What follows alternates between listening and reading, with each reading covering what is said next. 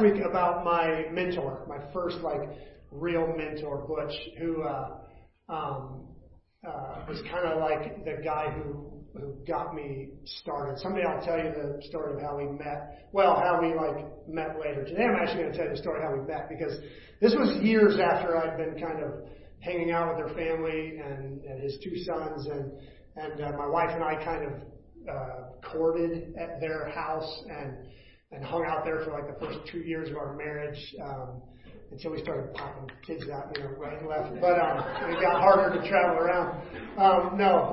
So we hung out with them all the time. And one day we're sitting around talking about when we were young, just telling stories about our past. And I mentioned that I lived, grew up in Lansing, lived on Fairlane, and he was like, really, we're at on Fairlane. And I kind of described, up the hill. He's like, oh man.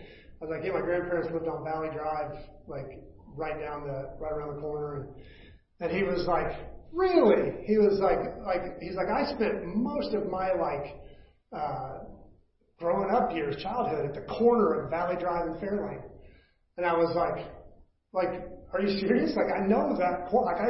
I used to ride my bike around the block. I passed that corner all the time. He was like, and I was like, in fact, I spent a lot of time at my grandparents' house when I was little. He was like, what year would that have been? And I was like, I don't know. Born in 72, so maybe 76, 77-ish, and he was like, you're kidding me. I was always on Valley Drive during those years. I was like, no way. I was like, that place was awesome. But neither one of my grandparents could always keep up with me, and so I had this little bike, and they had kind of a shotgun ranch where the front door and the back door lined up in the ranch.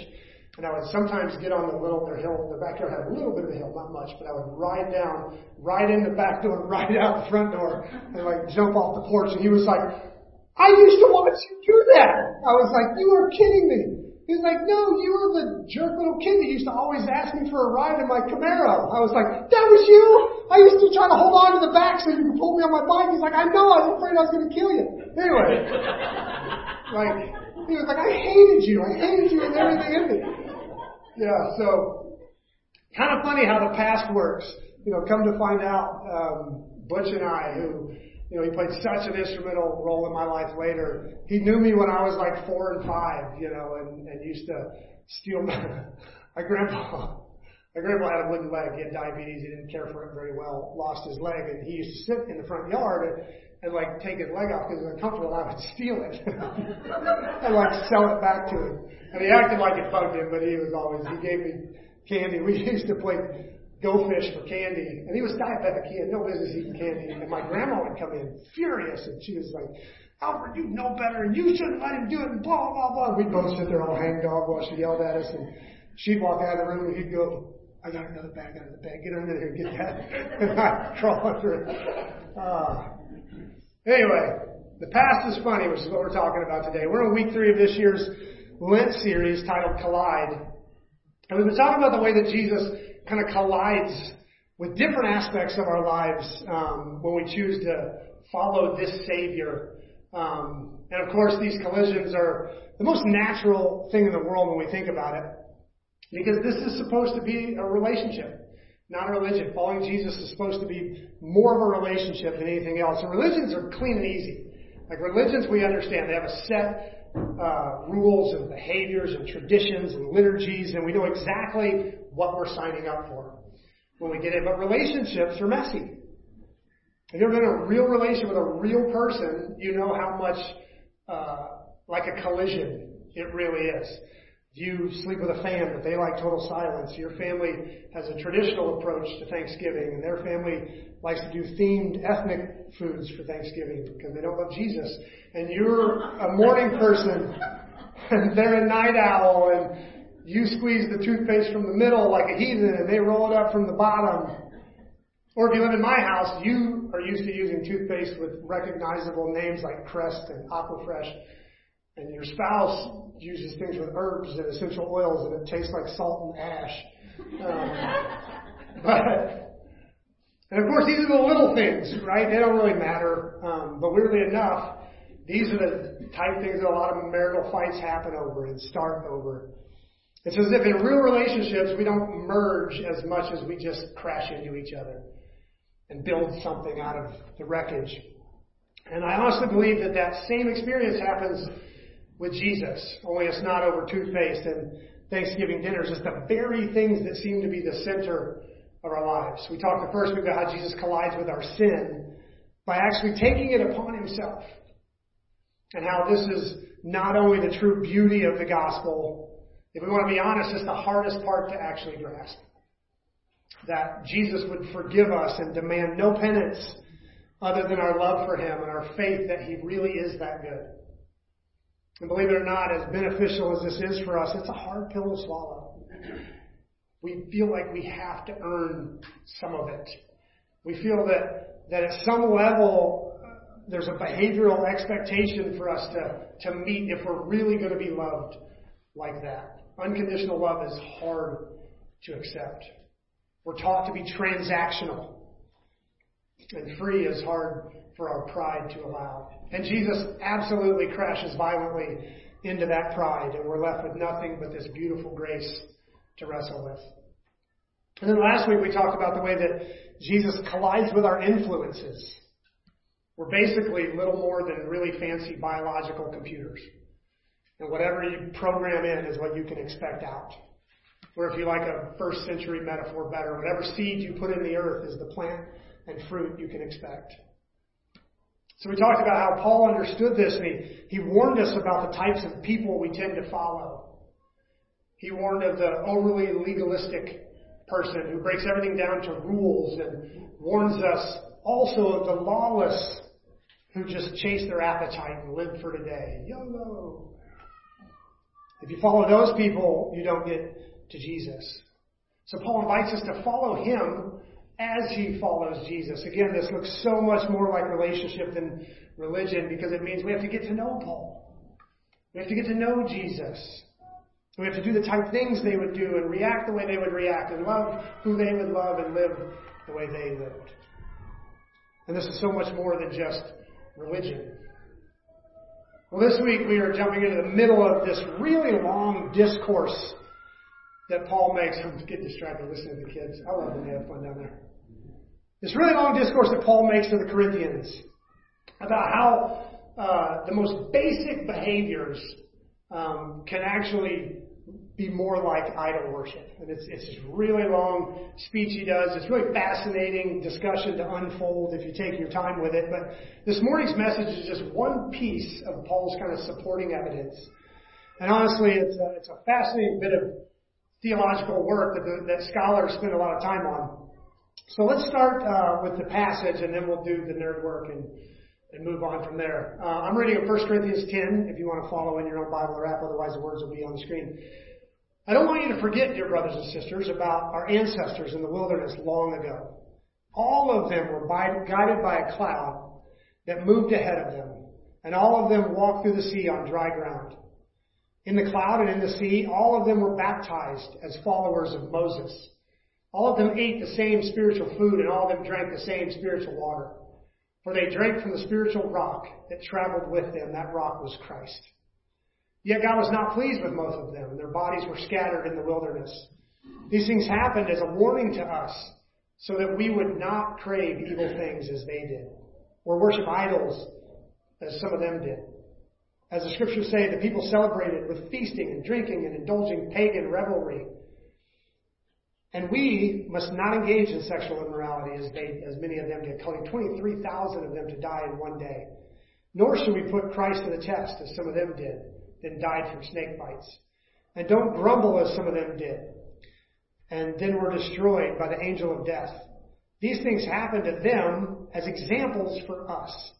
They were written down to warn us who live at the end of the age. If you think you're standing strong, be careful not to fall.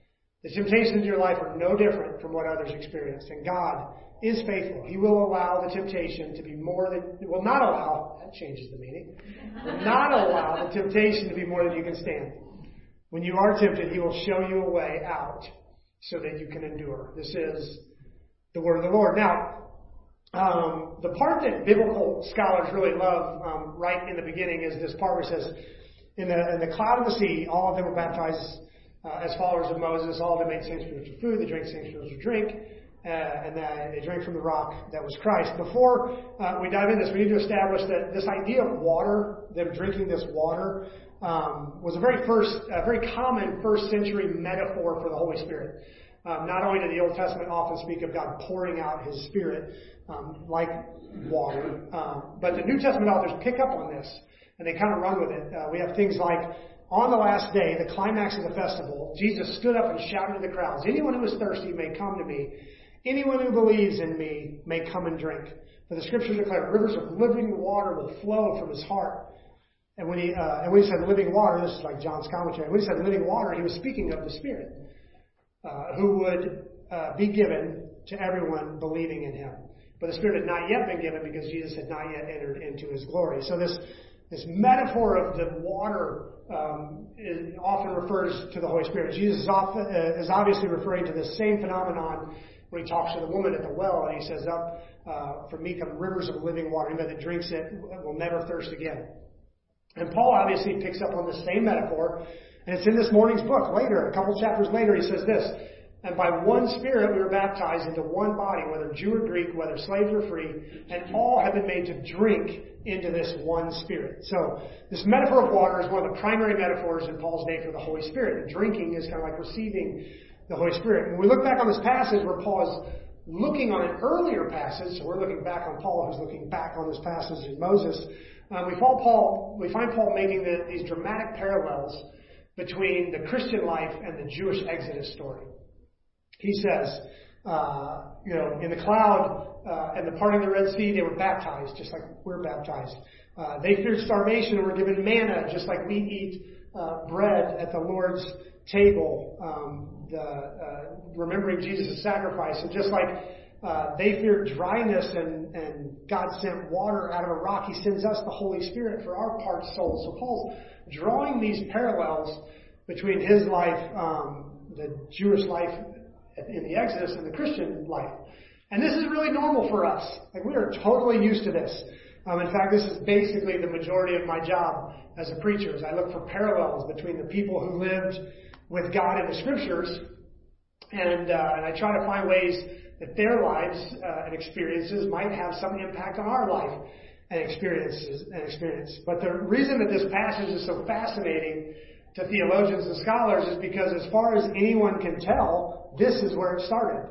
Paul, this is the very first time any of the Bible writers take a historical event in the Old Testament and they say, not only did that happen, but it happened as an example to shed more light on this future thing that was going to happen.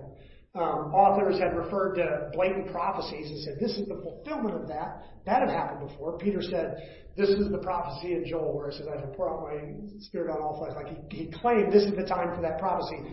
But this is different. This is saying, this story that happened back then, nobody living through it would have known that it was about something else, but it was about something else. It's the first time that we know of that anybody had ever done anything like that.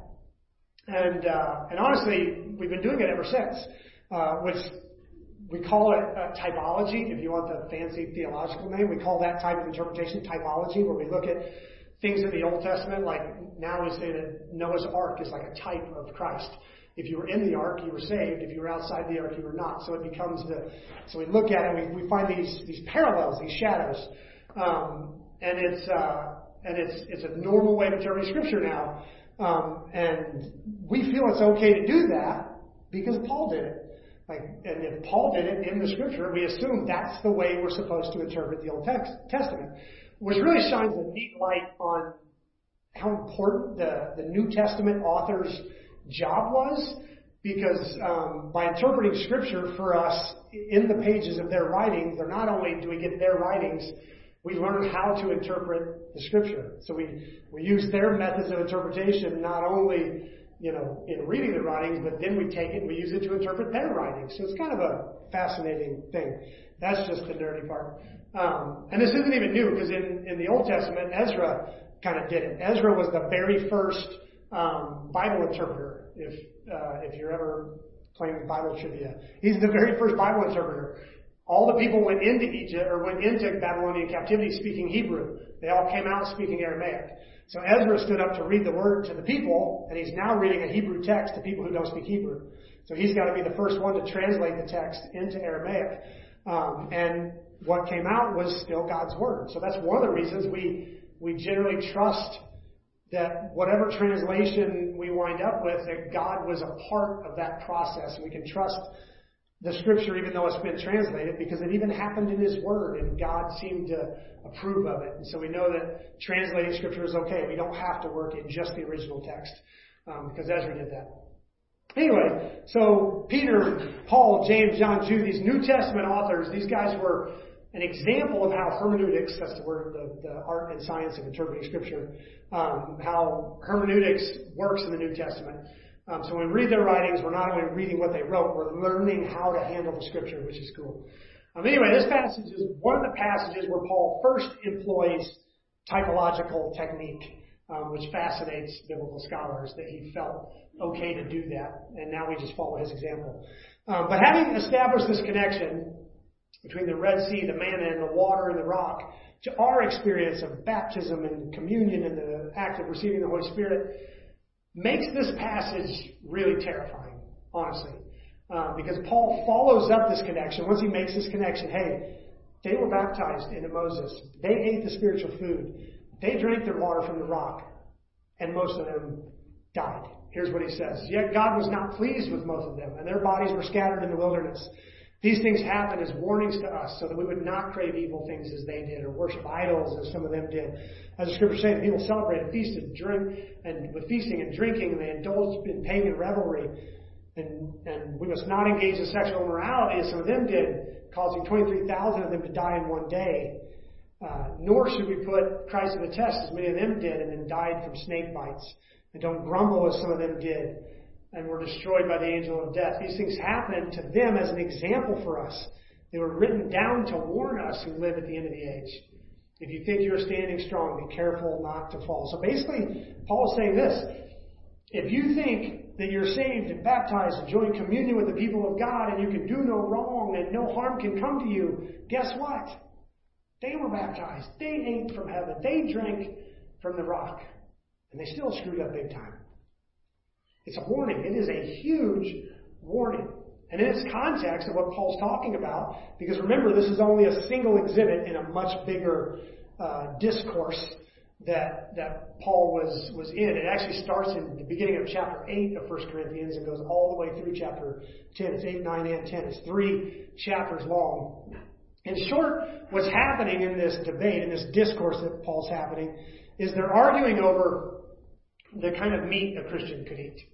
In the normal Roman marketplaces, it was very typical to, when you would sacrifice an animal to eat, you would take certain parts of it, some fat, usually a kidney or something, and you would put them on the fire outside of the temple of a particular god, and you would sacrifice certain parts up to that deity. And then that would kind of consecrate the entire animal to that deity. And then you would sell it accordingly. This, my meat has been offered up to Dionysus or whatever.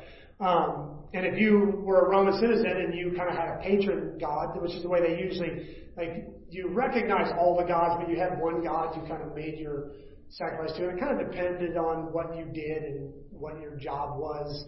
You found your kind of patron god.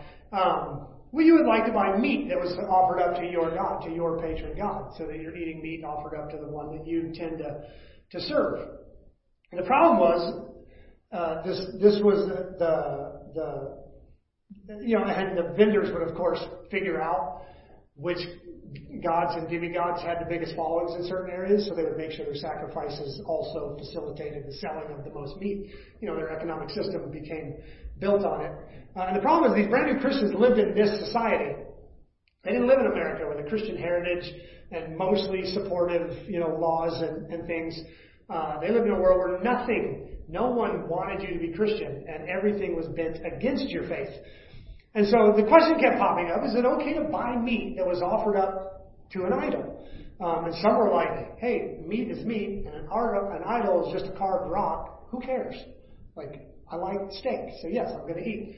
And others were like, but do I really want to give my money to a system that facilitates the worship of Ares or Diana or any other god that it was sacrificed to, because I'm not only, eating meat that was offered up, that's scary enough, but I'm also giving my money to that system, and that's spooky. And this was a big thing, and both sides were really passionate about their position. And for me, I love that this argument is over something like meat offered up to idols. Because be honest with me, in this room right now, and I need a literal survey, who thinks that's a pretty silly argument? Come on. Yeah, it's an idol, right? Most of us feel like it's a pretty silly argument. I mean, of all the things for the Apostle Paul to use valuable papyrus to write 3 long chapters to talk about who thinks which statue you make a perfunctory gesture toward before you cook your steak is important. Almost nobody today, right? It's silly. And that's why I love this. Because I would almost guarantee that the things that we think are all important and have to be fought over and have to split churches over and have to dislocate ourselves from people over look just as foolish to anybody outside the argument. Anybody who's not engaged in it, they're like, the things they fight over. Oh my God. When you're not a Christian and you hear anything about the things that Christians fight over, it looks ridiculous. It looks like us imagining splitting a church over whether or not you can eat the meat that was kind of waved at a statue. Like, that's how silly we often look in some of our fights, which is why I love that Paul spends 3 chapters on something silly, because we read it like, who cares? And we need to remember that feeling, because that's how most people feel about the things that we decide to fight over. It's silly. Who cares? Paul engages in this debate, though, because it's important to the Corinthians. And his basic advice is challenging. He said, you need to give up your rights and think about the other person.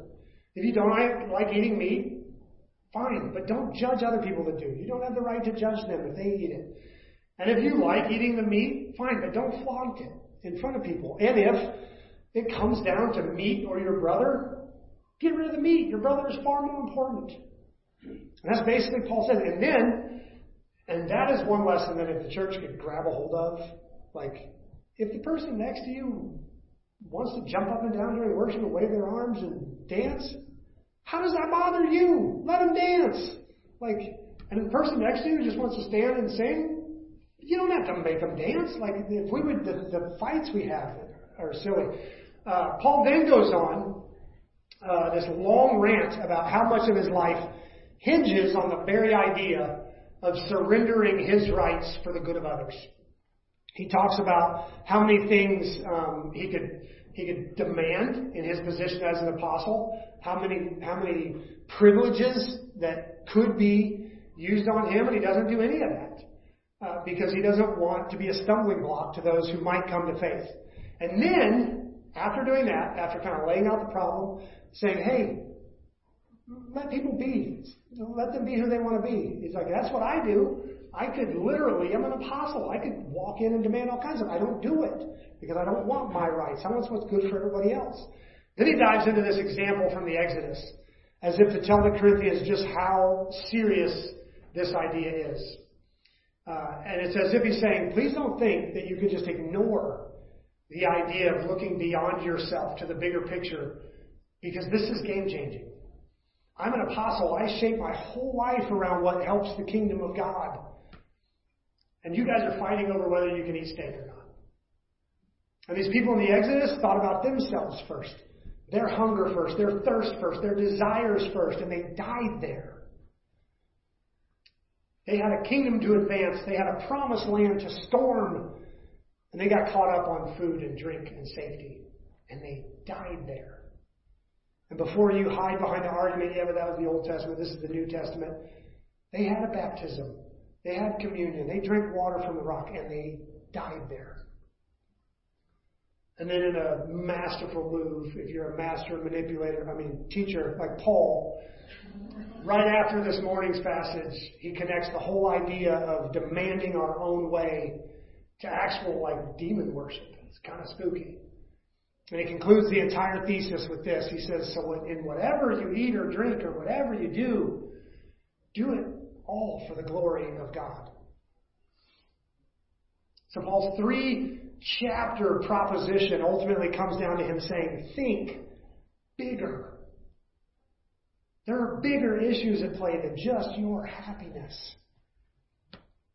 Just before this, he actually says, hey, if you can eat it without hurting anyone, have at it. And if it bugs you to eat it, then don't feel pressured to. But the real issue is why? Why are you eating it?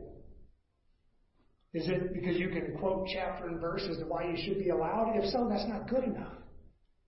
And if you're not eating it, why? Is it because of some code that you're afraid to break, any little rule? If that's why, that's not good enough.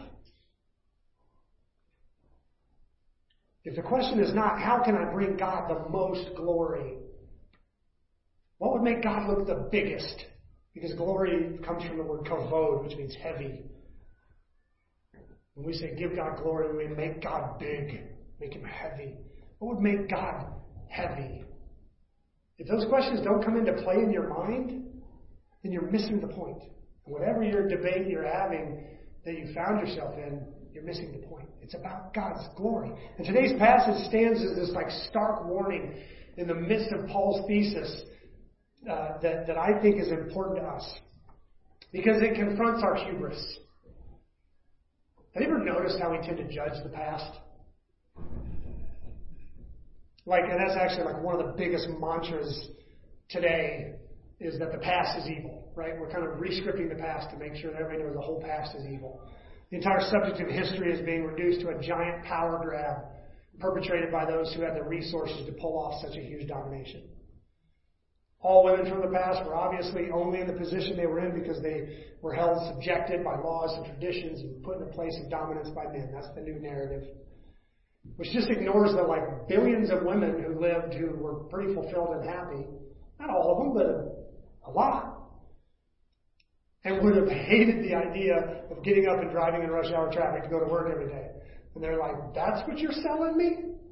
No thanks. We never stop to wonder, what are we losing in our progress? We look back to the way parents used to raise their kids and we call it abuse. Except for the fact that every statistic we have that measures mental health and general satisfaction and well-being, especially in the areas of feeling connected and rooted in something bigger than themselves, all of those stats are going the wrong direction. All of them. The more connected they get, the more disconnected they feel. And we do it theologically. Do you know how much hubris it takes to assume you're right theologically? I have really strong opinions, personally. And obviously, I think I'm right. Because if I didn't, I would change my opinion. So it's like in the game. You have to think you're right? Or you wouldn't think that. So of course I think I'm right. But for me to assume that I'm the right one and someone else is wrong, especially in the areas that still have denominational differences that people still debate over on a large scale, for me to assume that I chose all the right teams is to think that either Calvin or Soleto were wrong. One of those two were wrong. Either Luther or Ignatius of Loyola were wrong. Either Wesley or Whitefield were wrong. And though I do tend to choose my sides of each of those arguments, if I'm honest, I can't hold a candle to any one of those guys when it comes to deeply contemplating the Scripture and articulating theology. Those were all brilliant dudes. These were some of the most astonishingly smart people in history, whichever theological camp they were in. And there were countless other brilliant men and women who weighed in on this long, great discussion of theology that we're a part of. And most of them disagreed with each other on some point or another. And I just happened to be the one that finally got it all right. Really? Not a chance for me to look at history and to judge all those unfortunate souls for getting it wrong when it's so obviously that I had finally figured out what God meant when He said all this. I'm a fairly arrogant person, but my hubris will not stretch that far. After 2,000 years, the reason real and deep debates still rage on some of these topics is because they're hard. They're hard, complicated topics. The black and white ones, the ultimately essential things, the stuff that was pretty clear and clean cut, that was established 2,000 years ago and we really haven't thought about it since. And Jesus is the Son of God and He died for us and rose from the dead. Like those things in the creeds that they locked up really early, those are the easy ones. The reason everything else is still fighting over it, and the reason the smartest people who have ever lived fought and disagreed, was because they're hard. They're hard topics. And there's good arguments on both sides. Otherwise, we'd lock it up. And I'm not willing to assume that I'm the one who finally got it right. But we tend to do that, right? For a group of believers to exclude another group because they fall on the wrong side of this debate or that debate is to assume that you're the group that finally got it figured out. And Paul seems to be saying, hey, remember that group of people way back when who saw all these things with their own eyes? They were baptized. They ate from God's own hand. They watched water come out of dryness. Remember them? They missed it. And you really think you're so special? You really think you can't miss it? And Paul engages this debate that the church is having, and I'm sure it was deep, and I'm sure they quoted scripture on both sides and to defend what they believed, and I'm sure they were emotional, and I'm sure the people were polarized. And Paul says 3 things. Be willing to lay down your rightness, even if you're right. Be willing to accept that you may not be right, that you can mess up, because people have gotten it wrong before you. And above all, be willing to do whatever brings God the most glory. Descartes, the great thinker, he did this doubt experiment, this thought experiment, where he tried to doubt everything that could possibly be doubted, and to see what he could come up with that could not be doubted. And he started really, he had 3 layers of doubt. His first layer of doubt was if you've ever thought you were right, been 100% sure you were right, like known in your guts you were right, and then been proven wrong. Anybody ever done that? I don't care if it's which actor acted in a thing. You were like, I know I'm right. Get Google, and then you get proved wrong, and you're like, shoot, I really thought that. Yeah. He's like, if you've ever felt that feeling, how can you ever feel confident that you're right again? Like, if you've ever been 100% sure you're right and you weren't, you need to take that into every other time you feel you're right. I could be wrong, because that one time, I really thought that was, such and such, whatever. His next level, I don't need to get into Descartes. We'll never get out. Let's do it. No. And Paul says all of this about this one particular debate about meat offered up to idols. But I think Paul would say the same thing about 90% of the stuff we fight about and debate over. Now for this morning's passage, and this entire 3-chapter discourse, this morning's passage is about the past. So we've got this whole big argument. Paul takes this one section, which is what the lectionary gave us this week, and he talks about the past. He talks about Moses and what they did and how that impacts what we do. Paul brings up the past, and more specifically, the failures of the past, to make a point in his lecture. And this hit home for me this week because of the way that Esther and I tend to do Lent. Going into Lent every year, we kind of choose some level of soul work that we want to do together. Some years our family isn't in a good space, and so we really lean into spending family time together, and we commit to spend extra time praying for our kids and for each other. Oftentimes it's our communication or connection with each other, and so we feel like we need to, for Lent, really lean into talking more and spending more time together. Sometimes we're getting lax in some spiritual disciplines, and so we use Lent to lean into those. Whatever work we agree to do for Lent, my fast serves to keep me focused because I have a tendency to get distracted easily. If you haven't figured that out. And so if I'm dealing with like a constant craving or a constant hunger, it's this like constant reminder, oh yeah, I'm supposed to be praying about this thing. I'm supposed to be spending time thinking about this thing. And so when I fast, it points me toward what soul work we're trying to do for those 46 days. And this year we decided that we needed to spend some time discussing and working through our past. If you were here the week Esther preached a few weeks ago, you might have picked up that she's kind of been facing her own past in some pretty significant ways this year already. So we decided to kind of dive into that soul work together. And this week, in the midst of one of our discussions, I bumped into the guy I used to be and kind of barely recognized him. And I made the joke last week that, I know way less after 30 years of studying the scripture than I knew after 3 years of studying. But that's not really a joke. Like, I was so cocky. It's fresh out of Bible college. I thought I knew everything. I had no problem letting people know it. I was abusive with my theology, divisive about how I thought it should be applied. I genuinely thought I had the answer for the church, and if only pastors would come to me for advice, we'd start to see Book of Acts type stuff happening again. And it was just also clear to me that I couldn't figure out how no one else had studied the Bible as hard as I did. And yet, as right as I was, I still made huge mistakes. In fact, let's use the real word, sins. Huge sins. I hurt my family, hurt my wife, hurt myself. And although I've repented of most of those sins and genuinely changed in a lot of ways, the effects of most of that sin is still with me. My family's different because of them. My finances are different because of them. My relationships and my impact is different because of them. We have this tendency to judge our sins in linear fashion. Like it's a checklist of things that we've done, and we repent and we check them off. Clean, straight, I did it, I'm sorry, won't do it again, move on. Have you ever noticed how we judge Adam and Eve's sin, not linear, but like by its impact?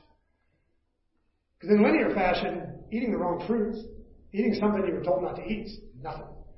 We all break that one in childhood like hundreds of times. Stay out of the cookies. Mom turns her back. Whatever. But the impact of Adam and Eve's sin is what we focus on, right? Huge impact. Introduce sin into the world impact. Like big impact.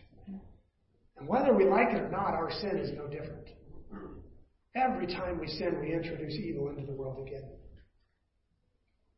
And yes, often God is able to bring beauty from those ashes, but that doesn't mean the world isn't now different because of our behavior. And this week I spent time thinking about the ways that my sins have reshaped my world. And it was painful.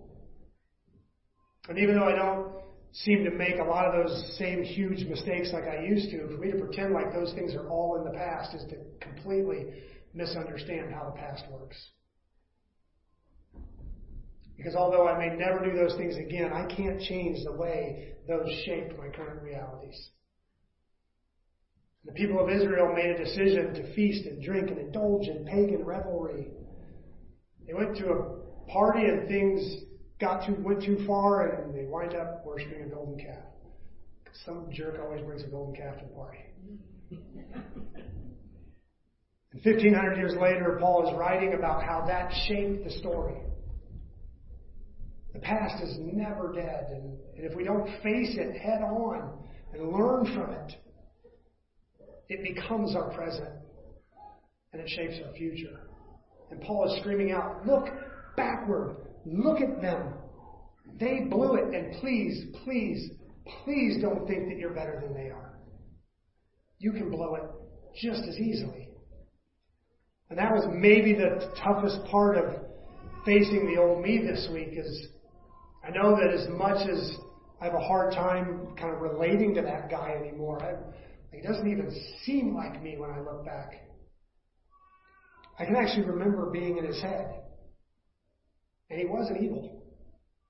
I wish I could say he was. That guy, that version of me was trying to do the right thing. I was passionate about Jesus. I wanted to change the world on behalf of the kingdom of God. For 2.5 years after Bible college, I listened to an audio Bible from Genesis to Revelation, straight through. It took me a little over 2 weeks to get through the whole Bible.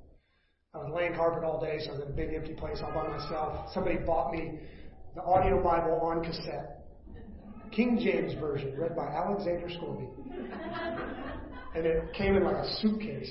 And I carried that thing everywhere with me. And I would throw it over my shoulder and carry my toolboxes, and I'd go and I had a Walkman for when I was driving, and I had when I was moving, and I had a boombox for when I was on the job. And over the course of 2.5 years, I listened to the Bible over 90 times, front to back, cover to cover. I still think it's a great way to learn the Scripture, because when we read it, our eyes tend to break it into verses, chapter verses, whether we like it or not, even though we know it wasn't written that way. It was written as an entire discourse. When you listen to it, that's how you get it. You don't even know that there's verses in there. You just get it as a whole. Anyway. I cared about people and causes, especially the lost. I was not evil. And if that guy could get it so wrong, make so many mistakes back in the mid-90s, then who do I think I am today to think I'm impervious to those same sins in 2022? So the purpose of the past isn't to look back and confirm how right we are. It's to look back humbly and realize how easy it is to get it wrong. And how often do we look back at the Israelites leaving Egypt amidst the most incredible miracles in history, the stuff that we would love to see, and then immediately complaining that they were in the wilderness and wishing they could go back to slavery because they're going to starve to death, and we click our tongues and we judge them. Look how fast they turned away from God. As if a highway through the sea wasn't enough for them. And we stand arrogantly on our side of history and judge. And Paul is saying that is not the point. The point is to say, holy crap, if those guys who saw plagues and saw the pillar of cloud and fire and saw the sea part, if those guys could mess up, who in the world am I? I need to be humble. Because if those guys can blow it, I can definitely blow it. I need to humble myself and realize that I need to cling crazy tight to Jesus and the grace of God, because if they fell, I know I can fall.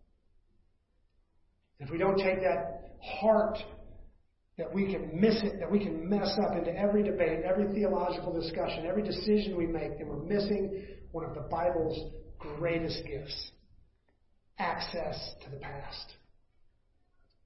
Because if Luther was right, then Ignatius was wrong. And Ignatius was brilliant.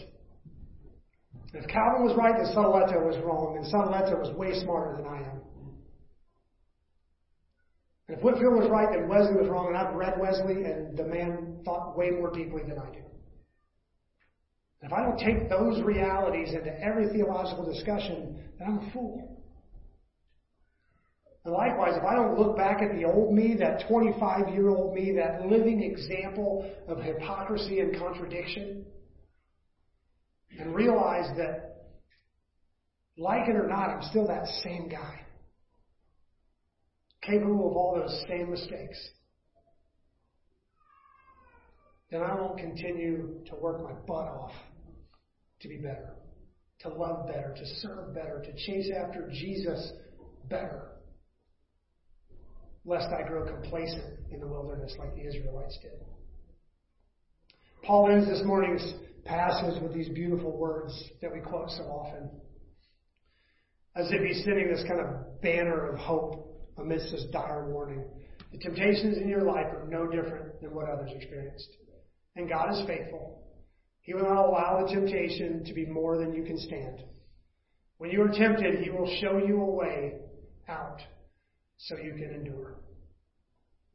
As much as we love to quote this verse all by itself, when you hold it in context, I love how it relates to the previous passage about the past.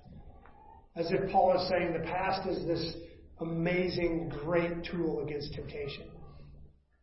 One of the main ways out of a terrible temptation is to look backwards.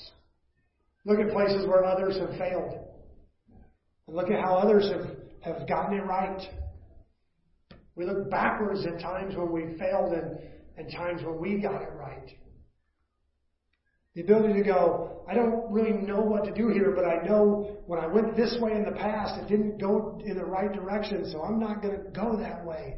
And there is your door out of temptation. Paul's begging the Corinthians to look back at the other followers of God, not judgmentally, but honestly, so that you can see how important it is to seek God's glory above all. Don't have this debate as if winning your side is the end all. Don't dive into this argument as though your side has to win. God's glory is what matters. Those guys back there in the wilderness missed it. And if we're smart, we learn from their mistake. The old saying goes, a smart man learns from his mistake, but a wise man learns from someone else's mistakes. Paul's begging us to be wise. How do we respond to this? As I was struggling with this sermon, it was like how far into my own past to dive. Esther threw my own words back at me. She said, aren't you always telling people Lent's not supposed to be easy? And yes, Lent's supposed to be hard. Which is why I immediately love the idea of thinking about our spiritual lives as a series of collisions.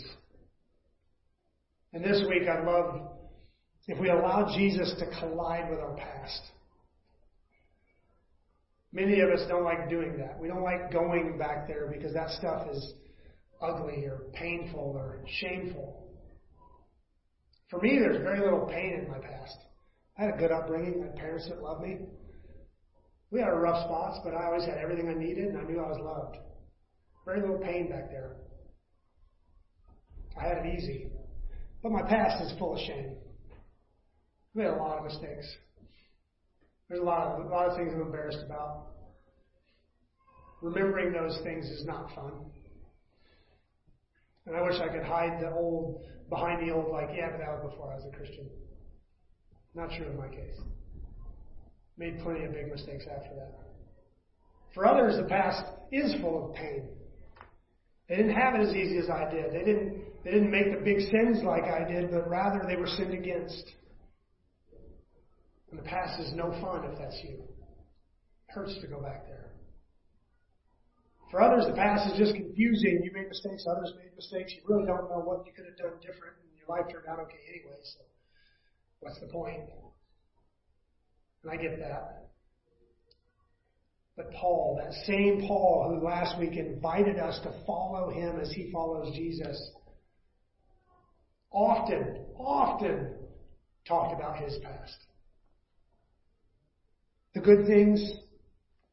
I was raised a Pharisee. I was raised in a good Jewish home. I was taught the scriptures young, blah, blah. And the not so good things. I persecuted Christians. My own people, before I was a Christian, I persecuted them to death. Paul brought it up often. Keep the past, face the past as this treasure trove of good guidance and life and healing, and it's all in our past. I believe Jesus wants to crash right into that past and help us sort through the wreckage. So the way that I would love to respond to this message this morning is to this week, spend some time remembering.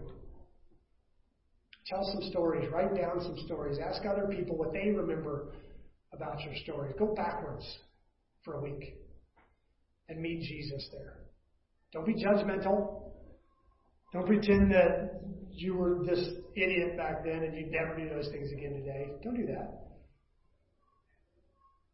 Paul would argue that you're just as capable of those things today. Go back and be honest. Don't be arrogant and assume that you were right. It was the only thing I could have done back then. As if there was no other way to go. Just go back and ask God to show you what's there for you. Paul went all the way back to his cultural past. Made connections that no one had made before. Scholars still marvel at it. Who's to say if you go back into your past this week that God won't be able to do the same for you?